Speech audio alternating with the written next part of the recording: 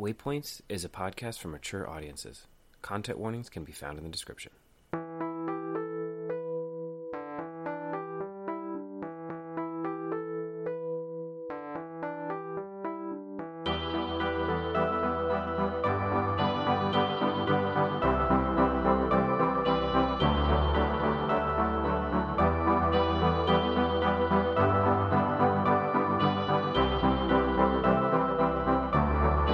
Hey, hi, hello.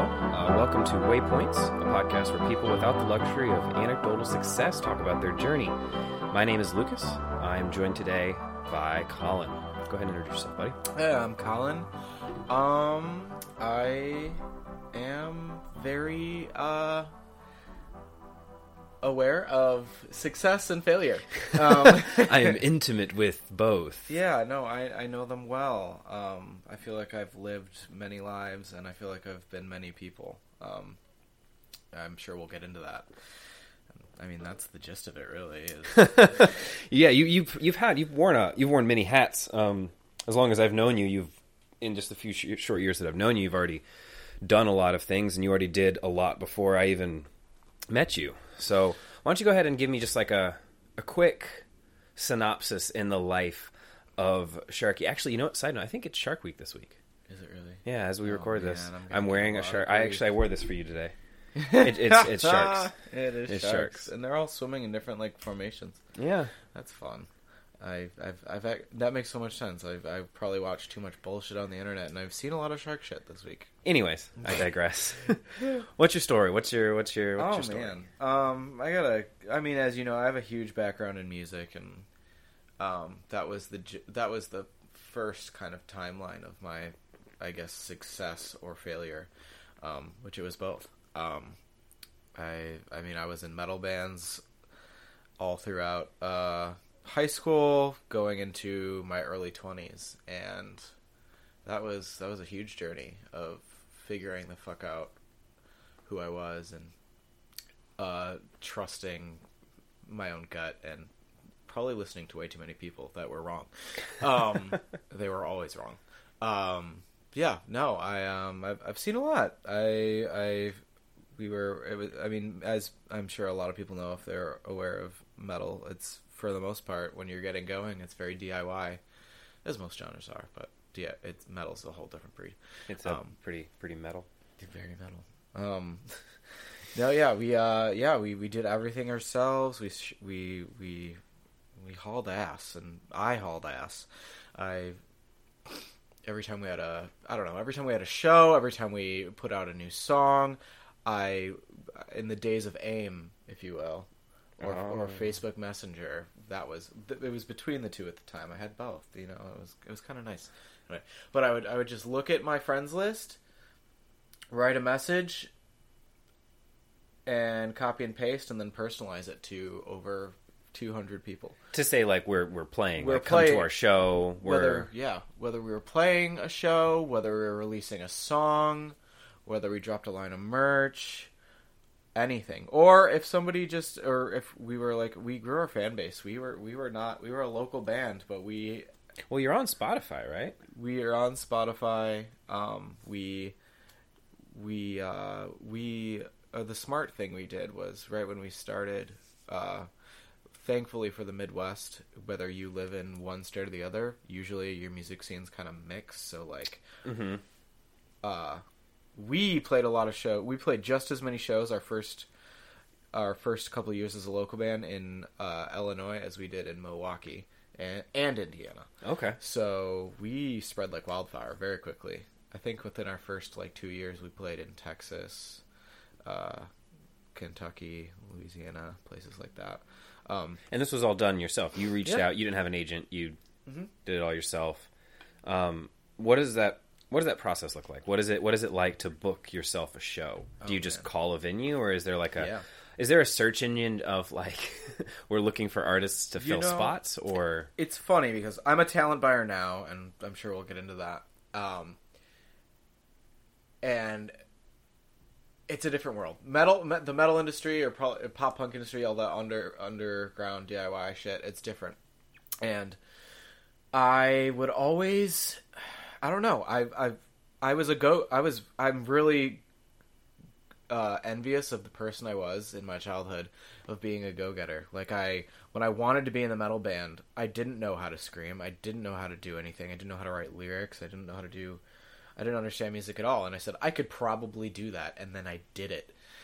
I just did it, right? That superhuman younger self that's like, I can do it. I could just do it.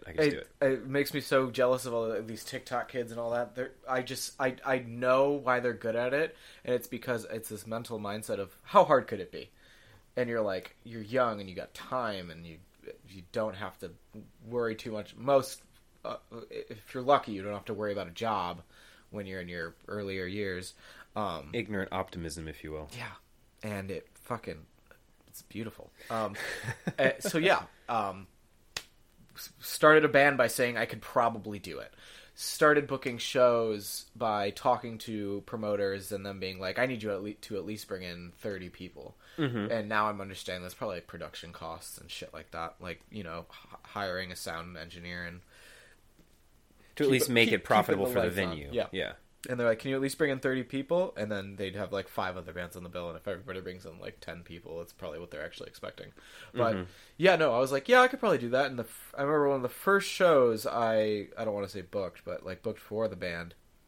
I think we brought in 100 plus people. No, that's it was 75 people. And we were 16. And that was just word of mouth. Uh-huh. That's why I like booking now. I'm just it can be so frustrating because everybody's so hooked on social media. They're like, dude, you got 5 people in your fucking band. You should all verbally tell 10 people to come to your show, and they should do it because they're your friends, or family. And yeah, I mean I've been making this joke the whole time that I'm probably going to have 7 listeners, 5 of which are 4 of which is my sister, my brother-in-law, my mom, my dad. Yeah. So at least I've got 4 people that'll kind of listen. You know what I mean? So there's that. It's a start. It's a start, man. I think when we started, when I started doing shit, it was in the era of literally giving people CDs. Mm-hmm. I remember we were making CDs and we were designing. We couldn't afford. Obviously, we were a DIY band. We couldn't afford the jewel cases and all that shit.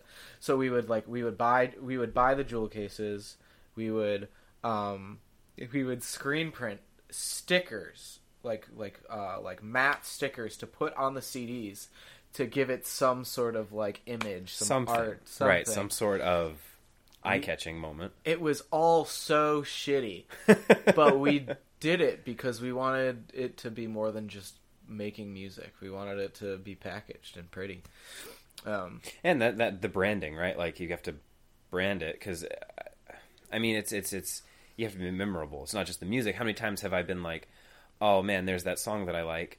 I can't remember what it is, but you can find it by remembering the imagery or remembering the amount of times when I was younger and music videos were still a thing, right? Mm-hmm. I would be able to find a song because of the video, right? Yeah. And because exactly. There's something memorable about their branding, their look, their style, or even the sound, the sound of their music that you're able to locate again. So I mean, you put in the right effort in the right places, kind of a thing. Yeah, I mean, and it was those little touches and caring more about the lyrics and caring more about the fan base and personalizing messages and I think there's with newer projects and seeing them as failures. That's a thing I've noticed is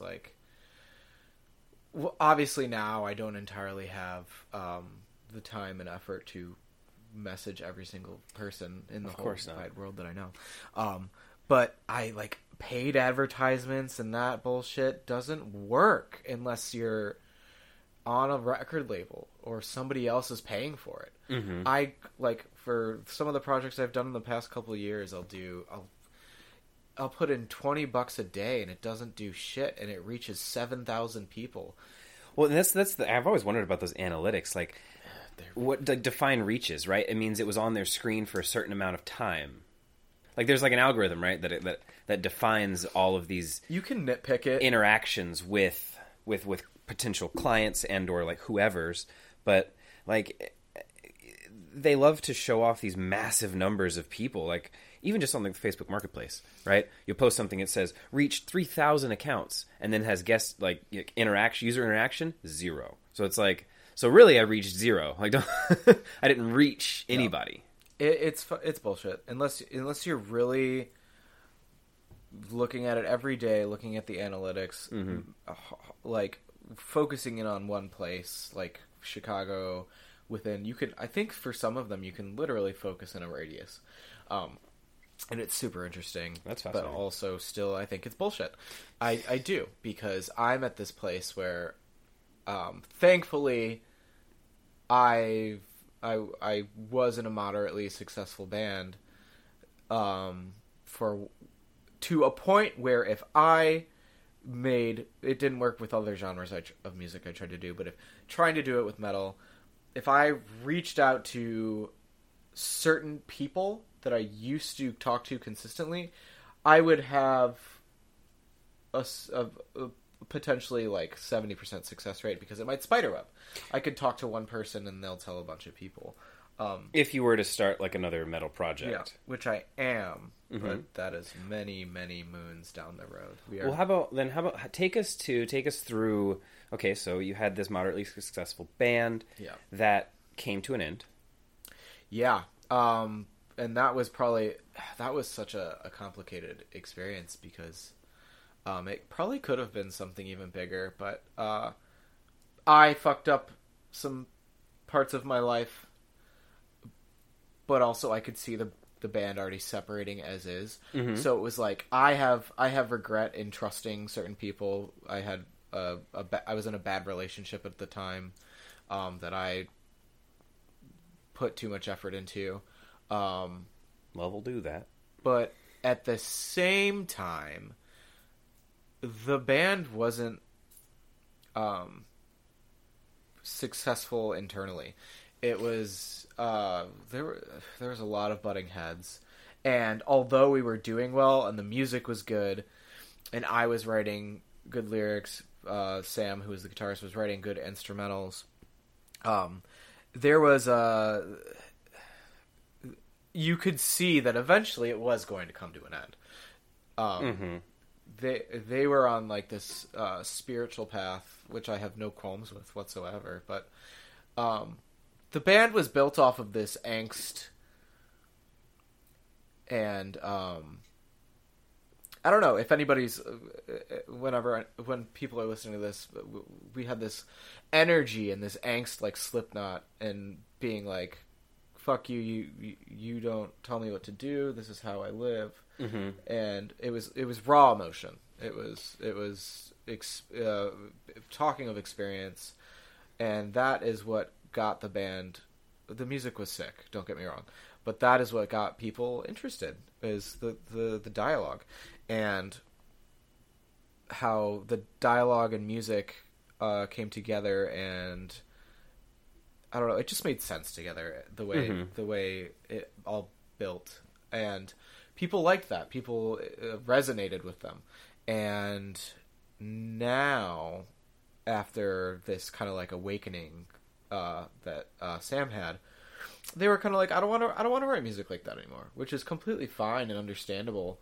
Right, people go on journeys, but the message, you can't just change.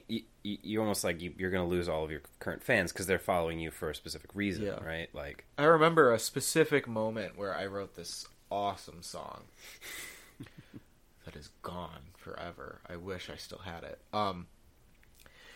And I wrote the lyrics.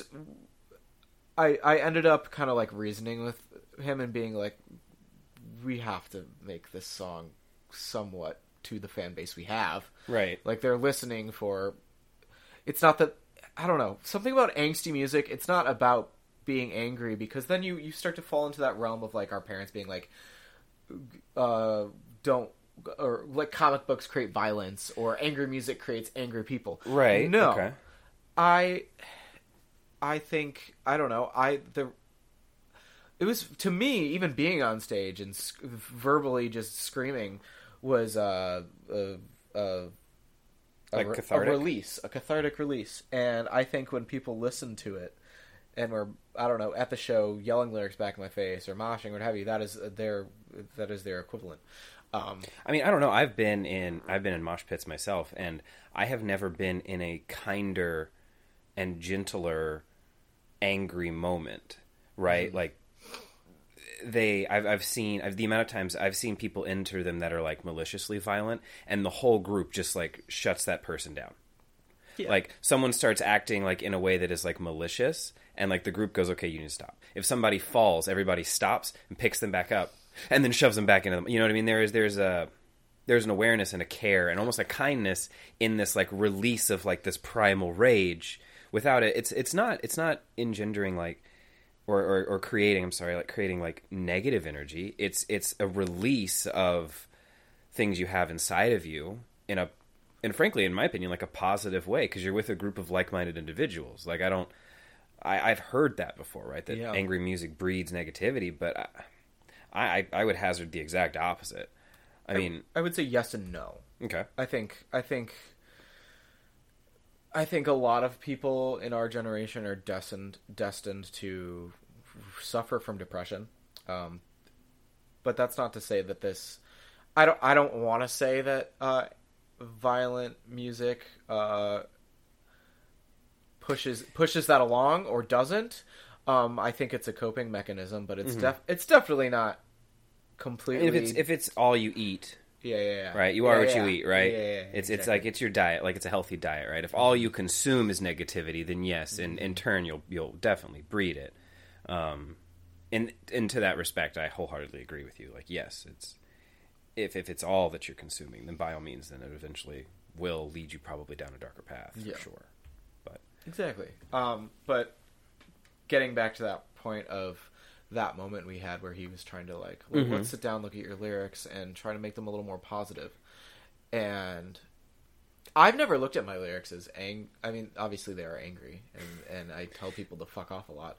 But it is a story. It is a moment that I experienced, or so it's a little bit of a narrative. Yeah, and sometimes it's not even a moment I experienced. Sometimes I'm writing a story that has. I was thinking about this the other day because I've been like, man, I've been writing a lot of shit that I feel like. I don't want somebody to come to me and ask me questions about like this, and I don't have an answer for them. But it's like if I'm writing it, there's got to be some existence of me in it. There's got to be some truth to it. Well, some of my favorite books are fantasy. Exactly. It's not like the author wrote a dragon. I don't.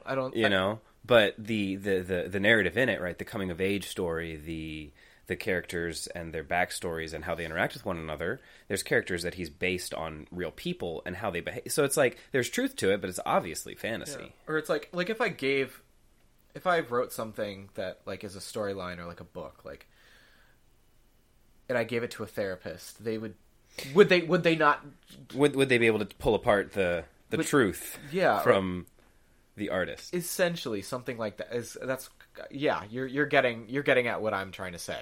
Would they not be able to see a part of me in that, or question whether I was feeling a certain way? Yes. So I think when that happened, when they tried to take away from that, they took Sam kind of took away what I could offer the band. Right. So. I kept writing the way I wanted to write, but we never got to the point of me writing the album that we were working on towards the end of my time with the band. And after you left, how did that affect you? Because this is something you poured a lot of passion into, a lot of time, and I was a waste of space. I was a fucking waste of space, and I was living with said bad relationship, and they were very abusive, verbally, mentally, and I don't know. I went to school for some shit I didn't care about. Aside from that, I just I sat in my house all day. I just existed, and probably started drinking way too much. And got gaslit all the time, and that was my daily experience. And we met at a restaurant. Working together. Where so I can get a snapshot of it. is that after or during this phase? It seemed far removed because you at least played really put together. Yeah, no. At that point in time, I was working in retail. I was going to Columbia downtown, not the good one, the bad one. I was going to school for apparel marketing, which why? And what else? Yeah, I didn't have any friends. I was secluded to Edgewater, living with that girl, and yeah, I didn't have a life. I worked in retail, and I think we lived together for like a year, and then my grandma died, and me and my grandma were somewhat close, but I don't know. I don't have a great family dynamic.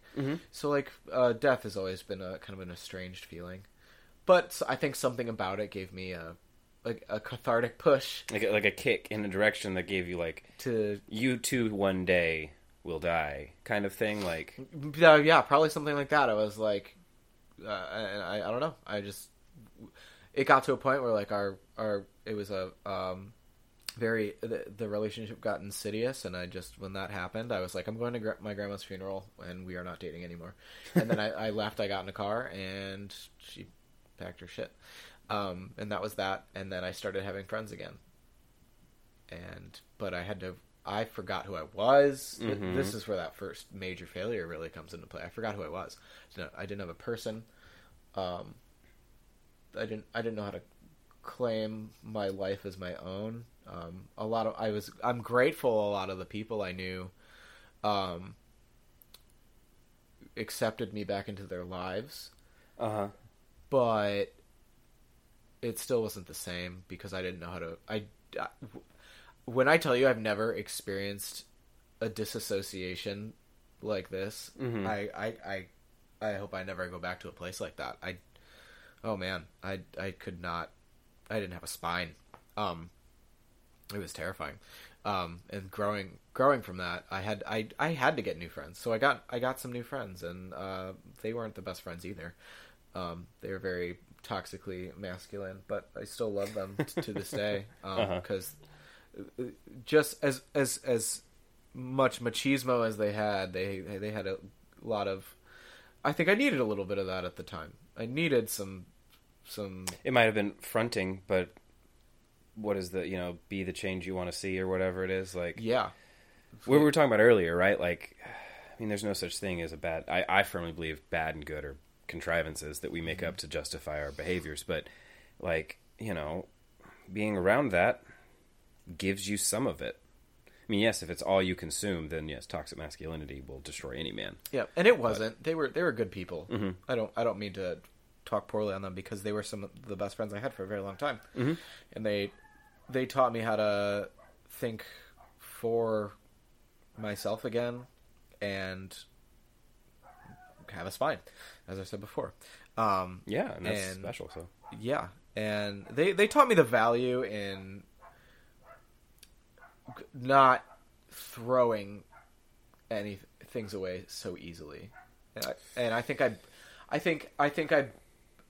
that the relationship, the girlfriend I had really destroyed me because I threw away something I worked really hard on, even if, like I said, it was going south anyways. But like I didn't. That's something I feel like I should have burned into the ground a little bit, probably. Seen it through. I started it and I should have finished it. I think I beat myself up for that for a long time. I beat myself up for allowing somebody to tell me that I can't be myself, and to tell me that the person I wasn't okay. And yeah, and then I started drinking even more. And but also that was the thing I had just, like, I remember on my 21st birthday, I didn't really go out. I didn't celebrate it. I think because that girl didn't want to. And so I like that 21st year, I really made up for not appreciating that new freedom I had.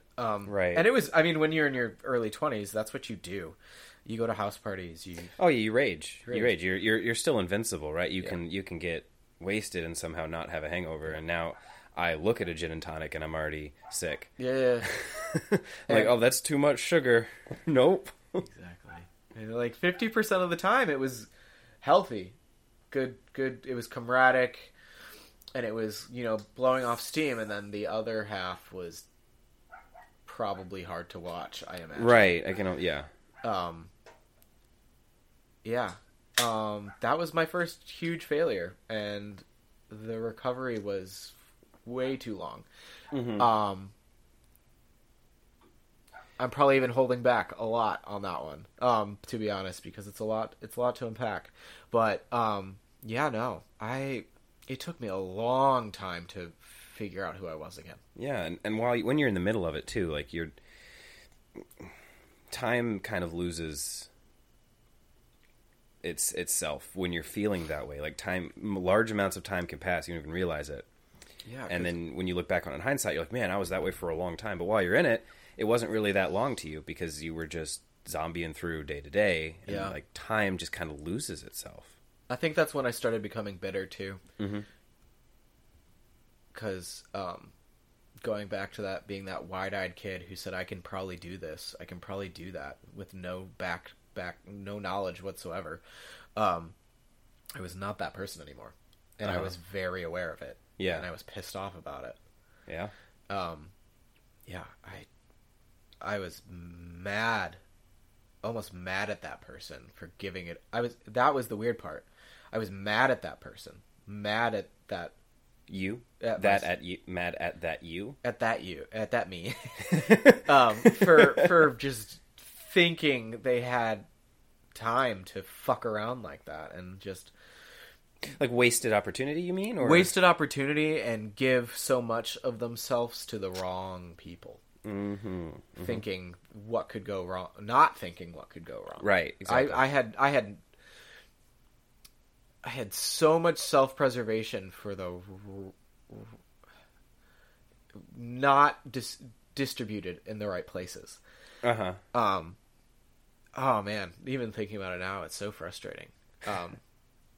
And then, so that happened, right? And then you dealt with the feeling of almost like that self-loathing that you went through with it. Sure. And then, what is it that got you? So you're okay. Well, let's say so. You're friends, right? You met the right people. You met the right friends. They pushed you forward a little bit. Sure. Yeah. But it seems to me there's a disconnect between the you that you are describing and the one that I met, because the you that I was first initiated to was bright, smart, back in school. Yeah.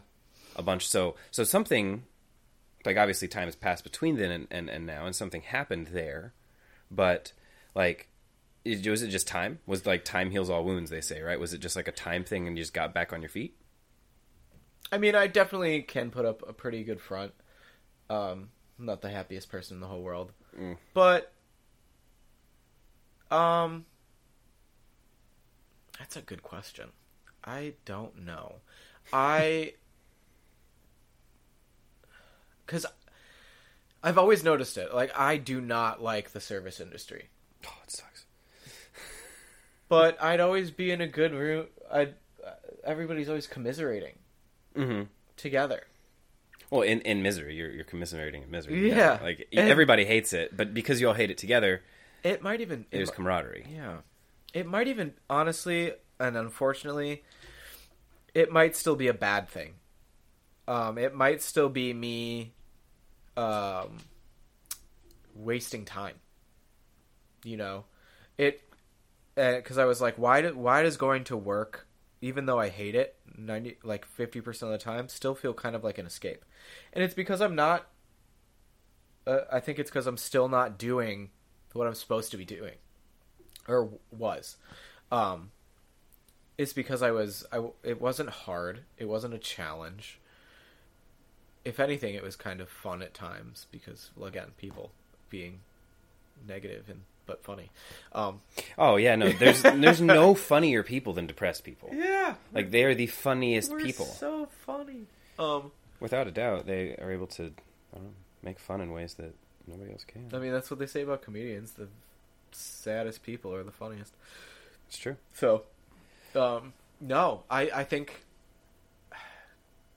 I don't know. It's hard to completely say like that it was a waste of, that I'm biding my time and flying under the radar. I am, but there's still something there, like you said, like there's still some sort of ambition, some sort of pluckiness and excitement, and if there's still specks of joy in that, there's got to be something that I'm doing right. I mean, I would personally, I think I would agree. You're back in the music, at least the performing industry. Yeah, you know, you had been recently working on another band project that you confided to me is kind of taking a little bit of a pause right now, which things happen like that, and there's nothing wrong with it. Yeah. Like, it feels like, you know, you are kind of, you're branching back out again. You're getting back in to the industry that you love, as opposed to, you know, coming in to run food and watching a bunch of schlubs like schlub. Like, yeah, no, I think I definitely have undiagnosed depression, and it took me way too long to acknowledge that wallowing sucks and to stop doing it. So even though I have to set aside that younger self and just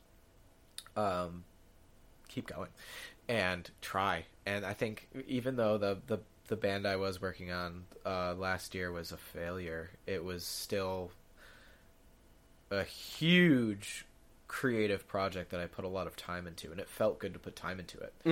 And I think that's what I needed to start working on the projects I'm working on now.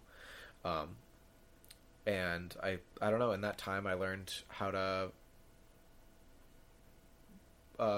put together the pieces again and be creative in the ways that I can, and find out the ways that I can't, and get other people to work with me and create solutions and group projects. And I started writing lyrics every single day. I write lyrics every week now. I do a bunch of shit on Pinterest and work with these three dudes. We're making a band together, but we're gonna like really take our time with it, because again, that last band I think was partially a failure because I was so eager to be in something that was full-fledged again. Like, it had music, it had art, it had Spotify, it was a band. It was a band. It had the makings of a band. It just didn't have the viewership. So now I'm learning patience is a fucking virtue, and I'm taking my time with it and just appreciating. That was the big part about the first band I was in, Barrier, was we just did it. We never cared about being a prominent piece in the music industry. We put our music out for free, for Christ's sake. Like, which obviously everybody's doing now, but back then it was a huge deal. To just like, we put it on like not Bandcamp, I forget what it was called. We put every bit of music I put into that band, which was like 3 singles and 2 EPs, so like easily like 15 songs, and we put it out there for free. We played shows, we told promoters that we could probably draw, and then we just hauled ass and told people to come to our shows, and thankfully they did it. And I think I'm getting a glimpse back into that now. So now you are on the other side of it. Yeah. So now you're on the looking at these. Well, I guess. So do you search for talent, or does talent come to you? What is a talent buyer? Bit of both. A bit of both. Bit of both. A lot of it comes. Yeah, a lot of it. We have like an info email on our website. It's in the West Loop. It is a jazz and blues, mostly jazz and blues based venue, but we do a lot of culturally diverse. We have 8 different curated art spaces. You were asking me about the booking process, and a lot of that comes to me through email, a lot of that comes to me through we've made connections with the artists we've already booked, as well as other talent buyers actually from other venues like the Hideout and Reggie's and as in like they're booked out and they send people over your way, or they say like, yo, this was a great show, you should get them in your venue. Yeah, exactly. I was surprised by that. It's not so dog eat dog. That's kind of beautiful. It is, because I don't know nearly enough about jazz and blues given the past however many minutes we've spoken about metal. Yeah, right. So, well, I mean, you know, I will say though that's similar in my experience in fine dining, right? It's you start to realize a little bit that it's not so much of a competition, because each venue is selling a specifically unique product that, while yes, it's a venue that plays that music, you're not competing with other venues because you're a different product. And like in fine dining, right, you can look at it and you can say, well, this is a fancy meal, and if that's your criteria of fine dining, then yes, we're all the same.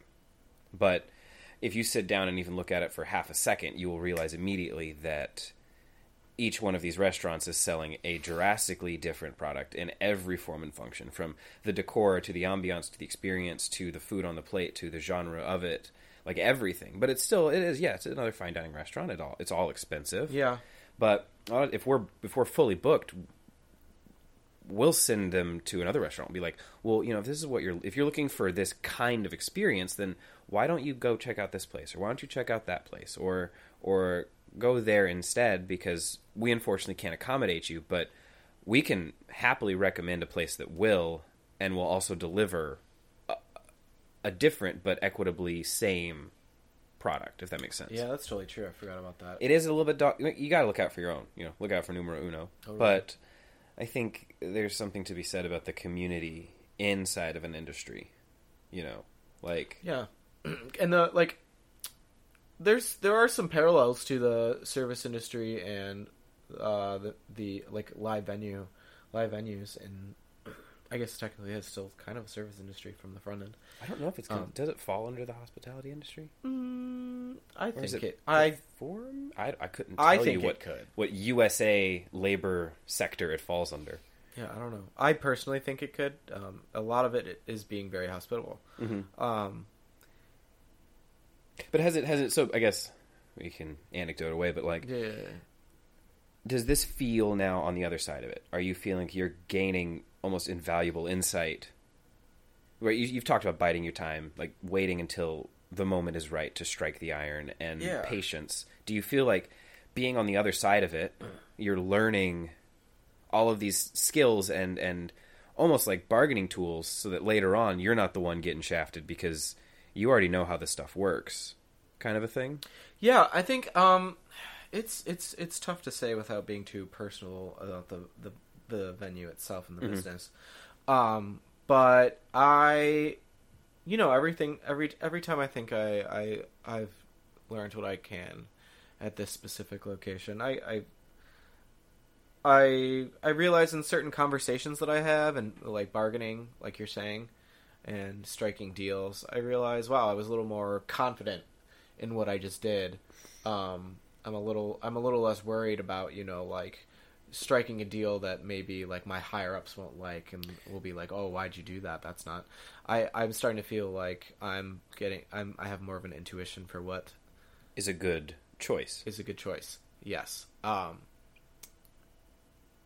Yeah. What's the word? Like, it would almost say like stewardship, right? You want like ownership of that. Like, if they're going to be met, well, I took this deal. I booked. You're booked. What do you want from me? Like, I'm doing my job to the best of what I can. And like having that pride in what you're doing. Yeah. I think that's something special. That's cool. So you're there now, but like, you've got this project that you're working on long term. But let's talk, like, where do you see yourself? Like, what's the goal here? Like, what would you define as, if you were going to say, eventually when you are successful, quote unquote, and you would no longer be welcome to sit on my couch and talk on my podcast because you've made it? What is making it for you? I think I really respect now, in regards to like the metal music industry. there's kind of I don't want to say entrepreneurial ambition to a lot of these artists that are in these bands. Some of them are very entrepreneurial. Some of them realize, or I guess the industry as a whole has a little more respect for their musicians. Mm-hmm. Because I personally feel like back when I was touring and starting to get a feel for everything and getting an inside look, not too many people were doing anything besides playing in their band. Now you've got people who are, they're managing bands as well as being in one, right? Or they're running their own merchandise companies, or Remote Work's probably done a huge amount of help for There's some more artists. more parallels to the restaurant industry are drawn again and again. Right, Yeah. The chef becomes the restaurant owner. Yeah. You don't play music, you don't cook your whole life. You take that step back and you begin to own the business that lets people cook instead of doing it yourself, kind of a thing. Yeah. So, wow, they are oddly. I can relate to it at least. Like I understand what you're saying because, like, yeah, that makes sense. That would be the path. Like for me, I think like, do I want to be a chef? No, I don't. I do not. No, frankly, not at all. Sounds But a lot of stress. I would love to own businesses. I would love to enable other chefs to grow. I'd love to give people platforms and take a cut, But yeah, I get what you're saying there. That being the goal is to be removed from the immediate situation in a way. And or like some people give it back too. Like there's one guy I really respect right now. He's in this band. They're called Knock Loose. They're kind of the big band right now in the metal industry. And their drummer, his name's Kevin, or some people call him Pac. He opened up a local venue with a buddy in his local hometown. And they're from, I believe, Louisville. And it's kind of a hub. It's a hub in the Midwest in general. And then you got all these metal bands that kind of like come in and out. Like if you're finally starting to tour, if you're on the road, it becomes you're gonna hit it. There's a good chance, yeah. So he's I don't know. He's made it. He's done a lot of cool shit. Probably struggled a ton. And instead of like doing, I don't know, doing the safe bet, which a lot of artists do, I'm sure, now that you have the opportunity to not just be in a band. Right. He decided to open a venue with a friend and give back to the community. That's awesome. And I don't know. I see a lot. I used to be like, I don't know, the past couple of years I've been like, I don't know if like maybe my time's passed, and seeing shit like that, seeing bands like almost hit mainstream, makes me think, well, maybe time has not run out. Like we just had Lorna Shore is the most deathcore band of deathcore bands right now. They just played Lollapalooza for hundreds of thousands of people. Right. Turnstile, biggest hardcore band in the scene right now. They're getting pretty mainstream. I'll give them that. But I'm seeing them in a couple months at the Aragon Ballroom, for Christ's sake. Like, right. They're a band that 5 years ago was probably playing Bottom Lounge, like, which is, for anyone listening, is like 800 capacity, which is typically. I mean, that's really arguably good. Successful, right? Arguably, that is successful. That is successful. I have a bunch of buddies who I used to tour with who are finally playing Bottom Lounge, and I asked them, is this finally financially stable for you? And they're like, yeah. There is definitely a point, a break-even point where you can quit your, when you go home and you work as whatever you're doing, whether you're working maybe you're working in the service industry. I know a lot of people who were in bands and then they go home and they're a bartender. It's cool. It happens more every day that finally these kids get to just play music. Right, exactly. You just have to. The thing has always been, though, some bands get more popular quicker than others. Mm-hmm. And that was another thing about when I was originally in a band is the cutoff time worth it? You gotta I feel like back when I was playing, like, you had to put out 2 albums before you could be financially stable. That's 3 or 4 years. And if you had parents like mine, that shit wouldn't fly. Mm-hmm. I forgot. That was another big thing with why I had to leave my band. My parents were like, you have to start paying rent. And I couldn't even afford to give them $200 when I was away on tour for a month. Mm-hmm. Like, what do you do with that? Yeah, exactly. Yeah. So, it is what it is, man. It's been a journey. But, yeah, I mean, the job I have now is cool. I'm learning a lot. It's definitely not my end-all be-all. It's definitely a stepping stone. For sure. But, I'm looking at it as a success. We're on the up. We're on the up and up and up. Yeah. So, what material do you like to consume? Like, what is your inspiration? Because I can't imagine that. That is a great question. It draws purely from experience, right? You when you used to write, what you're writing today might be different from what you used to write, but, like, you know, there's only so much anger to draw from, if you will. Totally. And I'm sure not all of it stems from anger, right? But, like, what other mediums do you consume? Like, what is it that inspires you? Like, some people watch a movie and they're, like, compelled, or some people read a book and they're like, man, this book has inspired me to do this thing. Like, what is it for you? What's your normal, like, inspiration? Like, where do you draw it from the most? So if it's not music, it is anything that can be described in words, I guess. I watch a lot of movies, and I think anything that resonates. Mm-hmm. Because the lyrics I'm writing now, I don't know if I can completely speak for my old lyrics. They were pretty straightforward and in your face.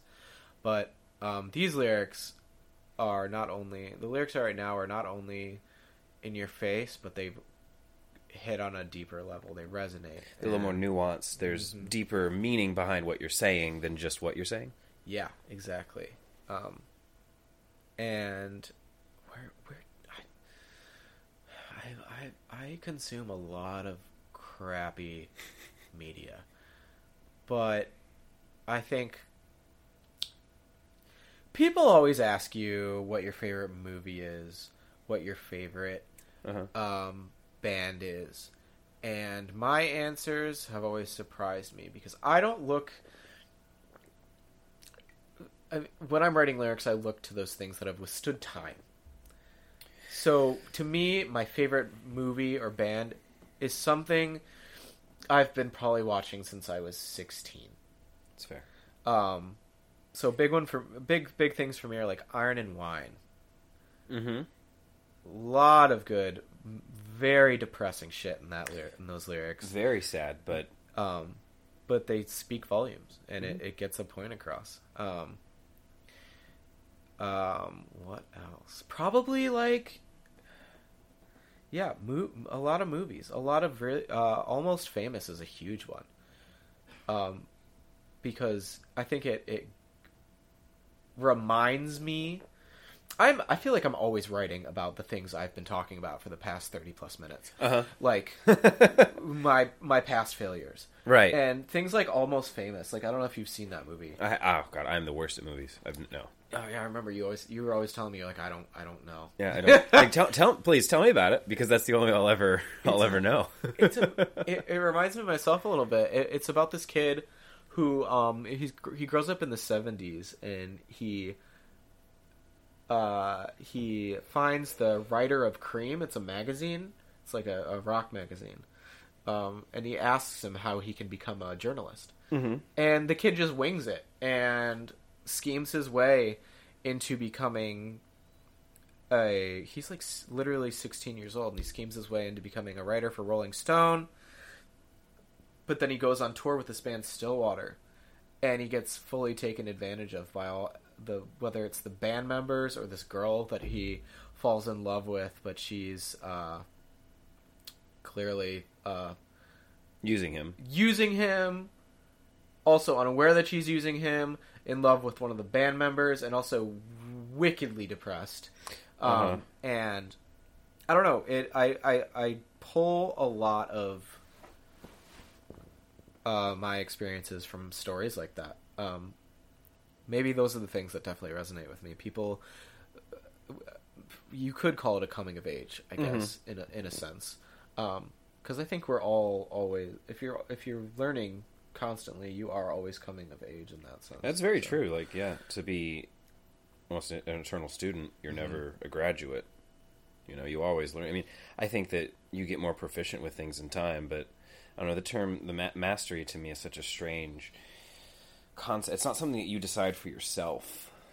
Like, yeah. Nobody wakes up and goes, yes, I am a master of this thing. The world looks at you and goes, well, they're one of the best at it, so they've mastered it. Mm-hmm. But, like, I feel like almost the true master knows that they know not enough of that, right? Mm-hmm. Like, that hunger to always understand it, be more intimate with it, be a little bit closer to the core of what that concept is, knowing they don't know enough is the true master. It's important. Mm-hmm.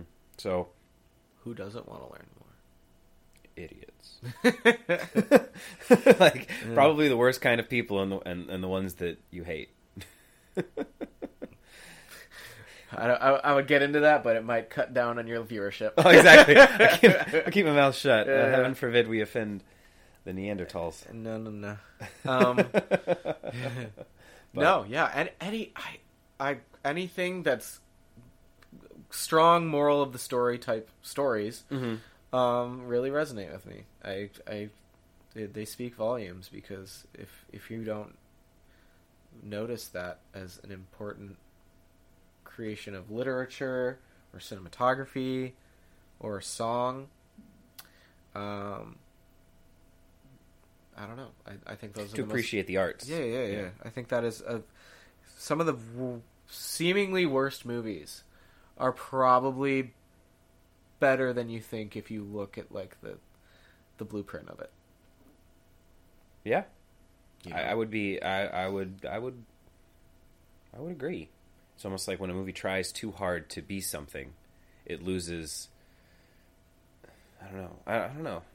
I'm the worst to talk about movies. I have no I have no opinion on them. Shrek, for instance.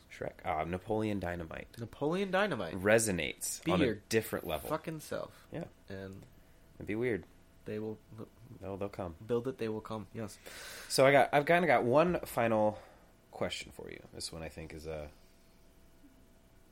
think this one might be fun for you, but if you had to pick between like writing a letter to your younger self or getting a letter in a time capsule from your younger self, what? I know, right? It's kind of a tough one, right? Would you rather provide, advice to the younger you to navigate, or a pep talk of the younger you for today? I think I would rather tell my younger self to navigate. Mm-hmm. I don't want to hear. You can't let down what's already dead, but I don't want to read the thoughts of my past self. I think I've already rehashed too much of that as is. Mm-hmm. It took me a long time to accept that there is nothing I can do about the choices I have already made. Yeah. It took me a very long time to not resent myself for being an idiot. So, yeah, no, I would tell that man to steer clear of... I would write names, phone numbers... times and places... Instagram ats, everything.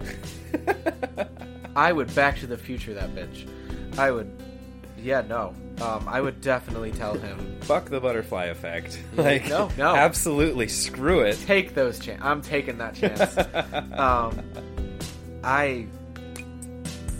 That kid was going somewhere. But so am I, just not as quickly.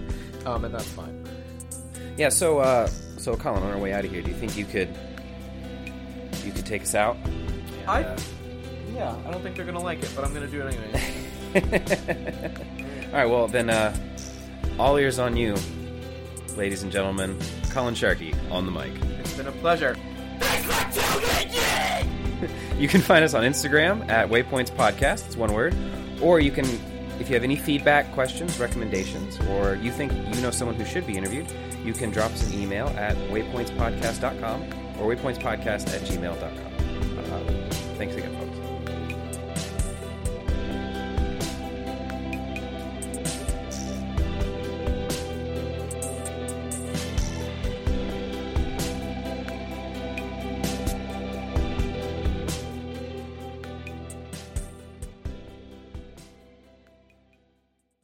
Do you want to scream the outro for us? Do you have neighbors? Fuck them. Okay, fuck 'em.